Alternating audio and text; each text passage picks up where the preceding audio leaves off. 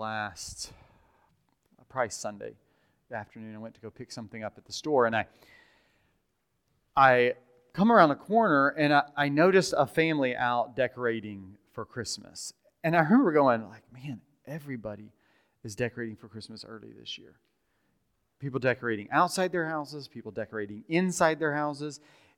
And I knew people looking forward to Thanksgiving, but it just seemed that everywhere, and not just because the weather was nice, but that people were decorating for Christmas. And I remember coming around, I go to the store. When I came back around the corner, I noticed the rest of the family had left, and the little girl was kind of she'd parked herself in front of her nativity scene, sitting there, girl's probably 10, 12, something like that, and just sitting there staring at their decorations and staring at the baby Jesus.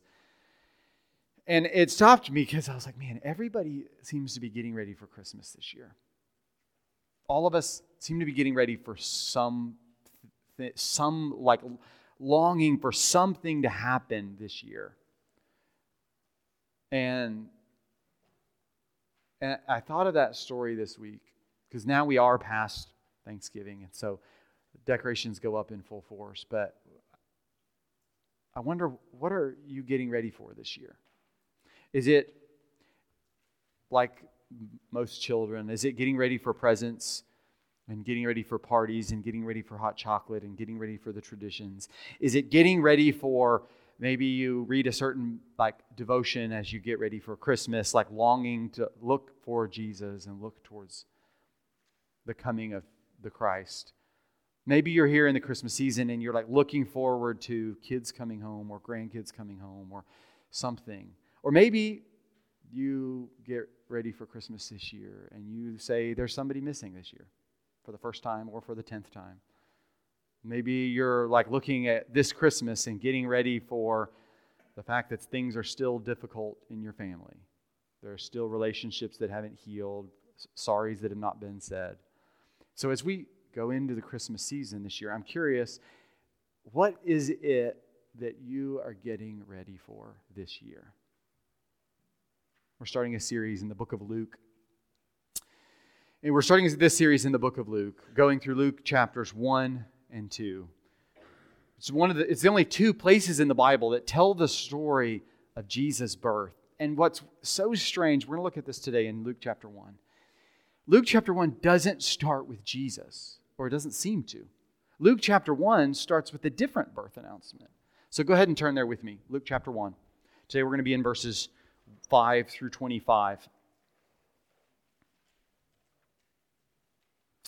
Luke chapter 1, verses 5 through 25. Luke starts with him drawing up this is what I'm doing here. I'm writing this history of Jesus the Christ. I've tracked people down, written an orderly account, he says, so that people can know the truth of the things they've heard. And Luke chapter 1, starting in verse 5, we're going to begin with verses 5 through 14. It says, "In the time of Herod, king of Judea, there was a priest named Zechariah who belonged to the priestly division of Abijah. His wife Elizabeth was also a descendant of Aaron. Both of them were righteous in the sight of God, observing all the Lord's commands and decrees blamelessly. But they were childless, because Elizabeth was not able to conceive, and they were both very old. Once, when Zechariah's division was on duty and he was serving as a priest before God, he was chosen by Lot, according to the custom of the priesthood, to go into the temple of the Lord and burn incense. And when the time for the burning of incense came, all the assembled worshipers were praying outside. Then an angel of the Lord appeared to him standing at the right side of the altar of incense. When Zechariah saw him, he was startled and was gripped with fear. But the angel said to him, 'Do not be afraid, Zechariah. Your prayer has been heard. Your wife Elizabeth will bear a son, and you are to call him John. He will be a joy and a delight to you, and many will rejoice because of his birth.'" Let's pray. Father, as we open your word, help us get ready this Christmas. Help us get ready today, this year. Help us to get ready for the joy that you bring with your presence. In Jesus' name, amen. Luke, this short story of verses 5 to 25 is this the setting is that Zechariah is an old man. You basically would get one chance in your lifetime to pray in the holy place of the temple. And this is Zechariah's chance. 2 weeks a year. He's kind of like he was in the Army Reserve. But 2 weeks a year, he would go to the temple and serve in the temple. And the rest of the year, he would go home, and often they would have other jobs. And these are his 2 weeks a year. But in his lifetime, this is his one chance to go and offer incense and to pray for the coming of the Messiah before the people. And so that's what Zechariah does. The description is he and his wife, they had never sinned, but they were faithful to observing the Lord's commands, repenting of their sin. They're righteous in the sight of God. And yet, the mark of their lives is not that he's a good priest. It's that they were childless. There was a sense of shame in their lives, this hole that could not be filled. And so the setting is, this is Zechariah's division on duty. He's serving as priest. It's his turn, like the turn of all turns for his whole lifetime, where he goes in and to pray. And while he is there,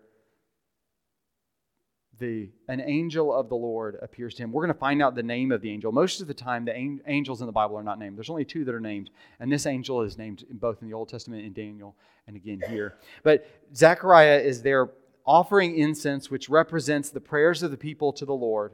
And an angel comes to him and says, Zechariah, do not be afraid. Your prayer has been heard. The right response when somebody sees an angel of the Lord, angels of the Lord were sent as messengers saying God's message, but whenever they showed up, the first words out of their mouth always had to be, don't fear. Do not fear me. Don't fear me.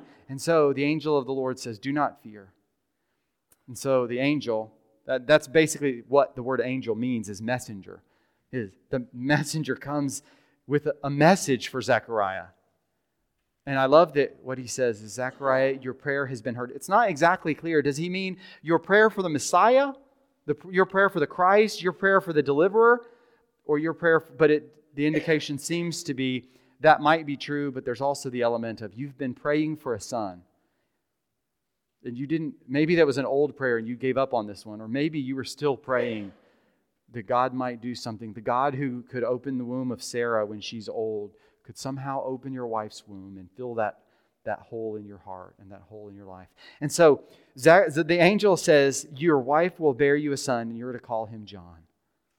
And then he begins to describe what is it going to mean for you to have a son. This son, verse 14, he will be a joy and a delight to you. And many will rejoice because of his birth. I love this because I was like, okay, so why are people going to be so excited about this baby? Why does this birth announcement show up here? And the angel says, because he's going to be great in the sight of the Lord, before the Lord. He is never to drink wine or other fermented drink. I was like, okay, I'm not sure why that's going to be a point of rejoicing. He's going to be filled with the Holy Spirit even before he's born. Okay, they're starting to get a clue that something is going on. He will bring back many of the people of Israel to the Lord their God.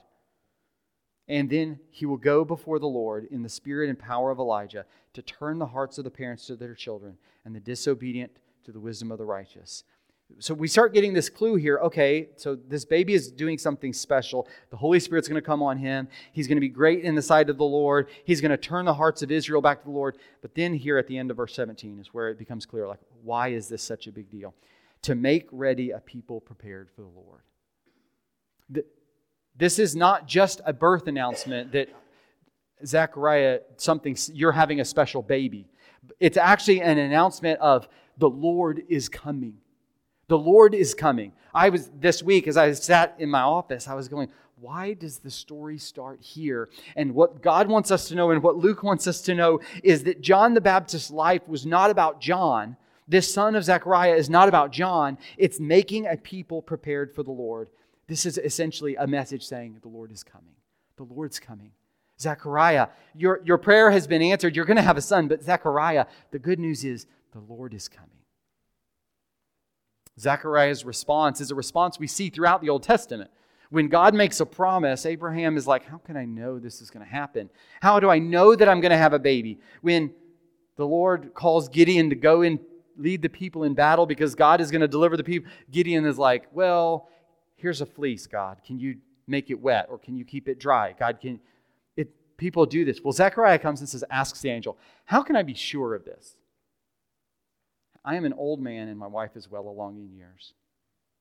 Zechariah doesn't believe. How can I know? How can I be sure, you angel of the Lord, that I'm afraid of when I just look at you? How can I know that you know that your words are going to happen? Here's what the angel of the Lord says. I am Gabriel. That's where he names himself. I am Gabriel.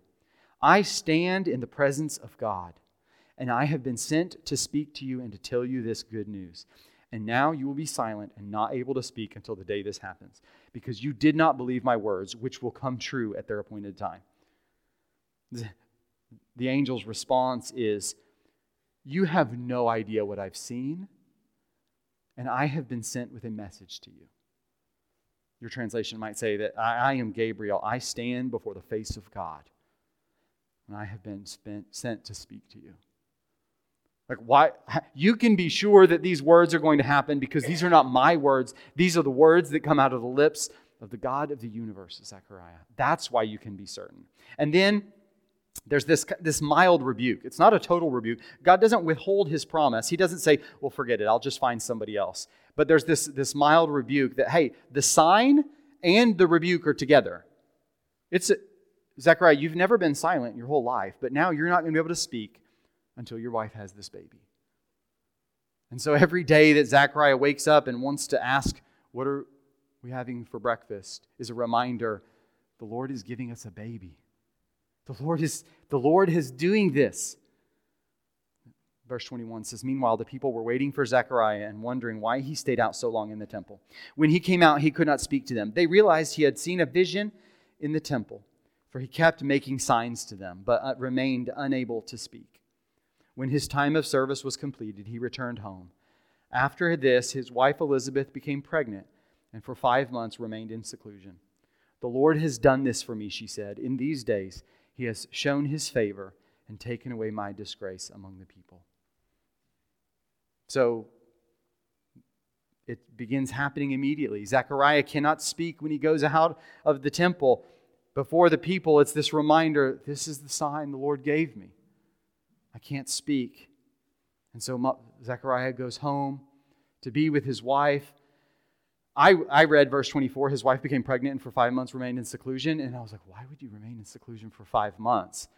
So I was reading some different resources. And then when I mentioned it to my wife, she goes, I know exactly why it's because it wasn't obvious that she was pregnant and people would have thought she was crazy. And then once it's obvious that she's pregnant, then she can tell people this is what the Lord is doing and this is what the Lord has done. It turns out that's all my resources. It took all my resources to try and figure out why did this happen. And my wife was like, I know what a woman is thinking and why she would remain in seclusion. Because it's too wonderful for anybody to believe. And so this story of John the Baptist is not the story of John the Baptist. It's actually the story of the coming of the Lord at Christmas. This follows 400 years of the silence of God, who has promised to deliver His people, and yet for 400 years they have lived with no prophets, with no word from the Lord, just living and dying and hoping. And this is the announcement, not of a special baby, not of a holy man, but of somebody going to prepare the way of the Lord because the Lord is coming.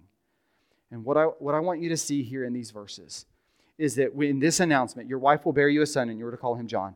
Verse 14 is really the center of this. He will be a joy and a delight to you, and many will rejoice because of his birth. This is the point that God is announcing through the birth of this baby John, that joy is coming. Not John is bringing joy, but that joy is coming, and that John is the one that's going before the Lord who is going to bring this joy. What I want to show you this today. This passage calls us here at Christmas to get ready because joy is coming into the world. Because joy is coming into the world. This passage gives us 4 reasons to get ready for joy. If you're like me, where there are empty places at the table, there's shame and guilt over things that have happened this last year. There's things that you could not fix that you desperately want to fix. Things that you desperately want to change. And you go, Joe, how can you tell me there's joy coming? Luke chapter 1 is the one that calls us and gives us 4 reasons to get ready for joy.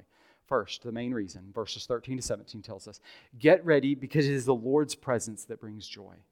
Verses 13 to 17 is this announcement of this baby, but it is repeated over and over and over in this announcement that the Lord is coming, that it is the Lord that's coming. Because the way that this passage describes it is before the face of God. It is before the face of God. Before the face of God. This passage is in the angel's announcement is this call to get ready for joy, not because there's a baby, not just because there's a baby, not because the government is going to be overthrown, not because food is coming, not because of anything except for the fact that this baby is going to help make ready a people prepared for the Lord. Joy is coming because the Lord is coming. This passage says, do not fear. This passage says, do not fear. And it comes to a man who couldn't have a baby, living at the high point of his life, and yet is still described by emptiness. And he's being told that joy is coming because the Lord is coming. Zechariah, this baby isn't going to be the thing that's going to fill you with a lasting joy that will never change. It is the Lord coming that's going to do that. And so if Christmas is about joy, which is something that our lives and our world, our culture wants desperately, is this longing for something to bring joy, something that's going to make things a joy that's going to last. This passage calls us to get ready for joy because it is the Lord's presence that brings joy. It's only when that happens are we going to have true and lasting joy. A few months ago, I needed to board our puppy because we were going somewhere, maybe to see family. And I was taking him in for a surgery. But they had a boarding facility, and they brought in this dog. Somebody brought in a German Shepherd, and it was the largest German Shepherd I've ever seen. Like, I've seen Great Danes that are big. This is a German Shepherd that when the dog stepped up on the scale, it was 129 pounds. Just enormous. I was like, I think I could ride that horse.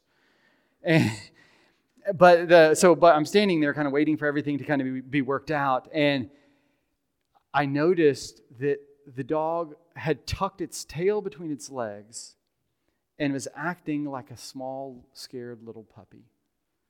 And the owner was, trying to, hey, go this way, go this way. This dog could have destroyed the place, could have run all of us out of there. But she was like, yeah, he's really scared because he knows when he comes here, he's going to be boarded because we're going on vacation. And the thing that her dog wanted most was, don't leave me alone. Take me with you. This is the kind of dog that you turn and go the other direction if you meet it on the street. Like, this dog, in one sense, could do anything that it wants to do. But what the dog wanted was not to do anything that it wanted to do. It was to stay with its owner. And I was thinking of that story. Because here, that dog, what it wanted was to be with its owner.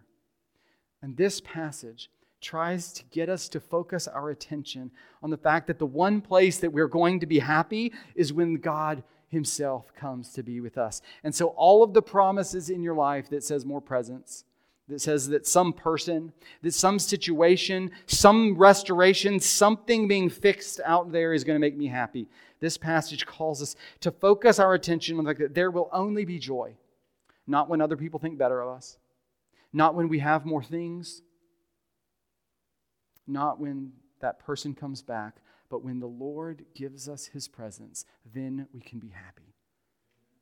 This passage is this call to say, don't fix your attention in all of those places. Instead, fix your attention where John the Baptist is going to try and fix our attention, on the fact that one day the Lord is coming. Not just, well, He came one time, sweet baby Jesus, everything's going to be okay. The Jesus that came at Christmas is the Jesus that promised to come back and make everything right. And so Christmas is this call to say, I'm going to be a person ready, prepared for the presence of the Lord. I'm going to be prepared for Him when He comes back. I'm going to long for the moment when He comes back, not longing for anything in my life to be fixed here and now before I can be happy, but only when I get to see Him, only when I get to be with Him. So that Christmas calls us to lift our eyes up towards the coming of the Lord, the return of the Lord. So if you're a a student, elementary school, high school student, college student, and you're here and you go, what is that thing that you're getting ready for that's going to make you happy? It's not a person, and it's not an event. It's not a place. It's Jesus. Maybe you're a retiree who you don't know what to look forward to this Christmas. People will be in and out, or maybe they won't be there at all. This passage says, don't fix your attention on anything else to make you happy except for the coming of the Lord. If you come from a broken home with family secrets, where everybody is supposed to talk about how great it is at Christmas, and you go, well, how could I ever be happy with that memory? With that still brokenness happening in my life? How could I ever be happy? How could I ever find joy? This passage says, get ready, because the Lord's presence brings joy even to people from broken homes. Second reason to get ready for joy. Verse 13 tells us, get ready because it's news. Get ready because it's news. Verse 13. The angel comes and says, your prayer has been heard. The world is going to be made right. And then he gives him a name, and he says it's John. The good news about Christianity is that Christianity is built on people with real names in real history. Christianity is news, not just beliefs and not just hopes and not just warm feelings. This Christmas announcement is based on a real baby with the name of John, whose parents are Zechariah and Elizabeth, who come from the family line of Aaron and Abijah. Christianity and joy come because of news.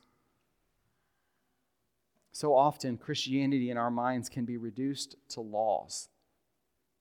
It can be just reduced to rules, to commandments, to, behavior, to, we should just be better. I should be a better Christian. I should be this. I should be this. I should be this. And the good news at Christmas is that it's news. It's a story that happened in history. And our hope of Jesus is also a moment of history. And so when we get ready for joy, we're not just getting ready for warm feelings or hoping that bad feelings pass. We are actually going into this Christmas season rooted to this news of the baby John and the baby Jesus and the coming of the King but one day. The most wonderful and compelling and beautiful story in all the world is the story of Jesus Christ. And the best part is, it's true. That's what we want for our kids and for our grandkids, is to not just hear morals and to not just hear behavior, but to hear news. And Christmas is the perfect time to say, can you believe that Christmas is this amazing chapter in the history of God rescuing broken people and repairing broken homes and overwhelming a history of shame and neglect, of addiction? Christianity is about news. And so we get ready for joy because of news.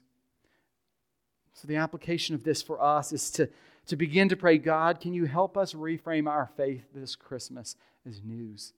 And as our response to news, not just hope or feeling or belief. God, help us change our minds from just thinking, well, this is tradition, to this is the facts of the world. And this is what you are doing in my life and in the world. So the second reason to get ready for joy is we get ready for joy because it is news. The third reason we get ready for joy is get ready because the Lord's words are trustworthy. Like that's what Zechariah's problem is. He doesn't wonder what are you saying? The angel of the Lord is very clear. Gabriel is very clear. You're going to have a baby and you will name him John. Zechariah was clear on what the words were, but he was wondering, can I believe you? So the angel's response in verse 20. And now you will be silent and not able to speak until the day this happens, because you did not believe my words, which will come true at their appointed time. Gabriel's like, there is no doubt this is going to happen. I have stood before the face of the Lord, and I have heard these words from him, and I am giving these to you, and so these are going to happen. These words are trustworthy.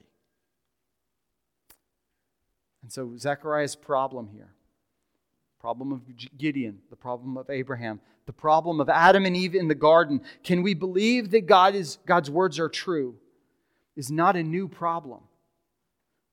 When you and I wonder, does God really mean this? Is He really being good? Are His promises really going to come true? Is it worth it for me to trust Him, to obey Him, to love Him, to long for Him? That's not a new problem. But what's different in this chapter is that this birth announcement and the story of Jesus is about God keeping His word. When Zechariah goes, can I believe this? God's going to keep it anyway. That's the good news of Christmas, is that Christmas is the proof of God saying, watch this. You've had so much trouble believing me. Watch what I'm about to do. When I think I was in 7th grade, I went to camp one summer. And I'd been to church on Sunday morning, Sunday night, Wednesday night, other nights. I'd been to revivals. I'd been to all that stuff. But I could not tell you more than like the time that the preacher used a bad word. That I couldn't tell you any of the sermons. I'm in 7th grade and I go to camp, and there was a sermon. And for years after that, I could tell it to you word for word, or well, say point for point. Well, let's be honest. I could tell you point by point what that sermon was. It turns out when I graduated college, I was going to work at a camp, and the guy that had preached that sermon was going to be the camp pastor for us that summer. And so I met him in the elevator as we were about to start camp for the summer. And I was like, I still remember, we're almost like note for note, what your sermon was back when I was in 7th grade. And he was like, was it this sermon? And he just kind of rattled it off. I was like, yeah, that's exactly what it is. Turns out he'd had students his entire career doing summer camps tell him, yeah, I remember that specific sermon. And the reason that it was such a powerful sermon for me was this is in the middle of summer, so this isn't Christmas. But he's showed 7 verses from the Old Testament, promises of a Messiah that are fulfilled in the birth of Jesus. And he said, if this is true, God keeping His promises in the man Jesus, then we can take all of His other promises and trust them. If these promises that God fulfills at Christmas in the man Jesus are true, then when He says in Hebrews chapter 13, I will never leave you or forsake you, we can believe Him. And to a 7th grader who needs something in life to hang on to because my body's changing and my world is changing and I don't know what I'm becoming and I don't know what's happening in the world. Being able to hold on to the truth that God keeps promises. And so every time I find one of them, I can believe it. That is what Christmas is about. This birth announcement and the rest of the Christmas story is us saying, get ready for joy because the Lord's words are trustworthy. He kept His promises, and when He says, I'm coming and I'm coming back and you will have joy and I will wipe away every tear from your eyes, we can believe Him. We can believe Him that He's going to keep His promises. And so Christmas might be us getting ready for joy with difficulty. Decorating might be hard. The memories might be hard. The traditions might be hard. But we can trust that He's in the middle of keeping His promises and He is not going to drop the ball. So you can trust His word. You can get ready this Christmas. You can trust that the God who kept His promises at Christmas will one day trade your mourning for dancing.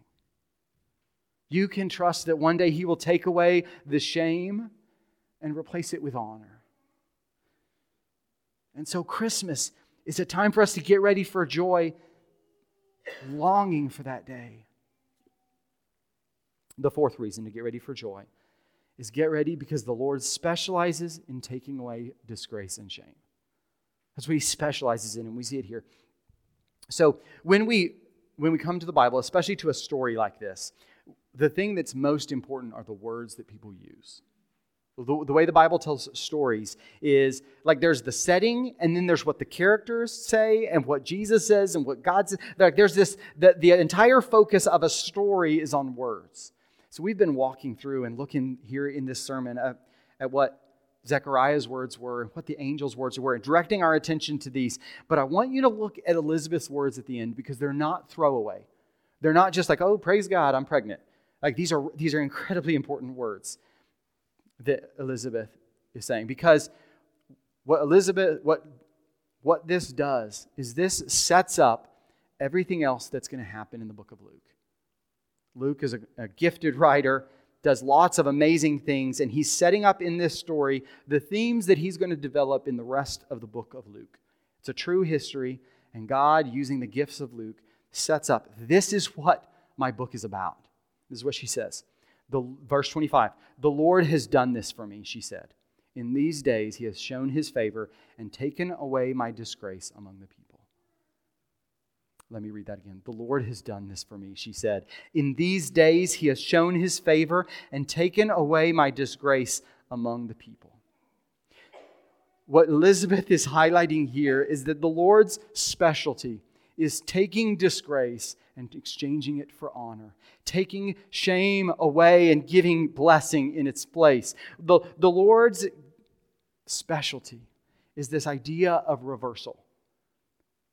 The rest of the book of Luke is going to have Jesus, focusing his attention on the poor and the poor in spirit. Jesus taking and giving honor to women who had no honor. Jesus going in and blessing the sinful, and not just those that had never needed a doctor, never needed forgiveness.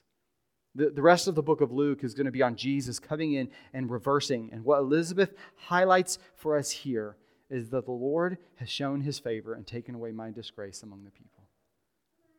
Which means that Christmas is about disgrace and shame that get taken away.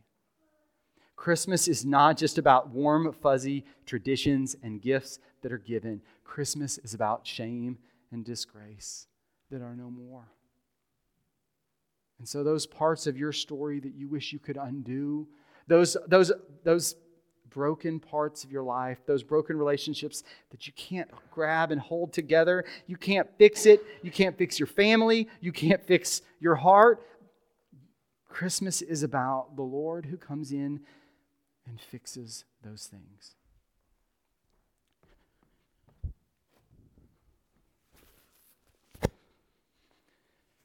Christmas is about disgrace and shame being taken away. We see it later in the book of Luke, in Luke chapter 7. One of my favorite stories, because it's a story where everybody in the story knows what this woman has done. She's come in and she's cleaning Jesus' feet with her tears and wiping his feet with her hair. And the men at the table are like, if this man knew what she had done, they knew what kind of woman she was. Then Jesus, with his words, acknowledges, I know her sins, and they are many. Jesus is like, yes, Simon, I know what this woman has done. It is this story of Jesus giving love and dignity to this woman who everybody in the story knows is filled with shame. And Jesus just takes her in and says, look at what she's done. Look at what she's done. Jesus giving honor and dignity to somebody that the world would give none to. Because that's what Jesus specializes in. And so Christmas for you and I is a reminder that in these days he has shown his favor and taken away my disgrace among the people. And so today, if you harbor disgrace, shame, secrets, know that the Lord specializes in taking that away. If there's stuff that you just go, if people only knew, know that Jesus specializes in taking that away. That means Christmas is good news, right? Not just, oh, okay, that's nice, but Jesus specializes in taking away my secrets. So, we're here today. And we go, okay, we're supposed to get ready for joy. We're supposed to get ready for joy. But where's the good news for those of us that struggle to believe any of this at all? Where's the good news for those of us that go, I don't long for the Lord's presence? It sure feels like bad news to me. I haven't believed his words and I'm struggling to believe them now. Where is the good news for us this Christmas? I think it's reflected in these words. He has taken away my disgrace among the people. You see, Christmas is not about do better, do better, do better. It's about the God-man, Jesus Christ, coming and living the life that we should live and dying the death that we should die, so that the only thing left for us who have repented and trusted in Jesus is the good news that His presence means a smile, or that His presence and His face will have a smile. The news that it doesn't depend on how well I do this week or this year, how much I believe. Instead, He takes away our disgrace by obeying God's law in our place. And so then we can respond to the Lord's words as trustworthy from the faithfulness of Jesus, rather than to try and get our own faithfulness. We can long for the Lord's presence, knowing that Jesus from the cross said, "Why have you forsaken me? Why have you turned your face from me?" He was longing for the presence of the Lord in our place because we have not done that. Jesus died naked on a cross, disgraced and ashamed for you and for me. How does that become ours? How does that become ours? That becomes ours in what the Bible calls repentance and faith. By turning away from our sin, turning away from living our own way, doing our own kingdom, doing our own thing, and trusting in Jesus only to save us. Not by just trying to look forward to the Lord more, not just trying to believe a little bit more, not just trying to get rid of the disgrace and the shame, but trading it by responding to His words and saying, "I trust Jesus and I turn away from my sin." If you're here today and you have questions about that, or you say, "I want to declare to the church that I am trusting in Jesus, that I belong to Jesus," come and grab me at the end of the service as we sing a song to respond. This passage tells us to get ready because joy is coming. I want you to imagine what life would be like when your joy is not dependent on your circumstances.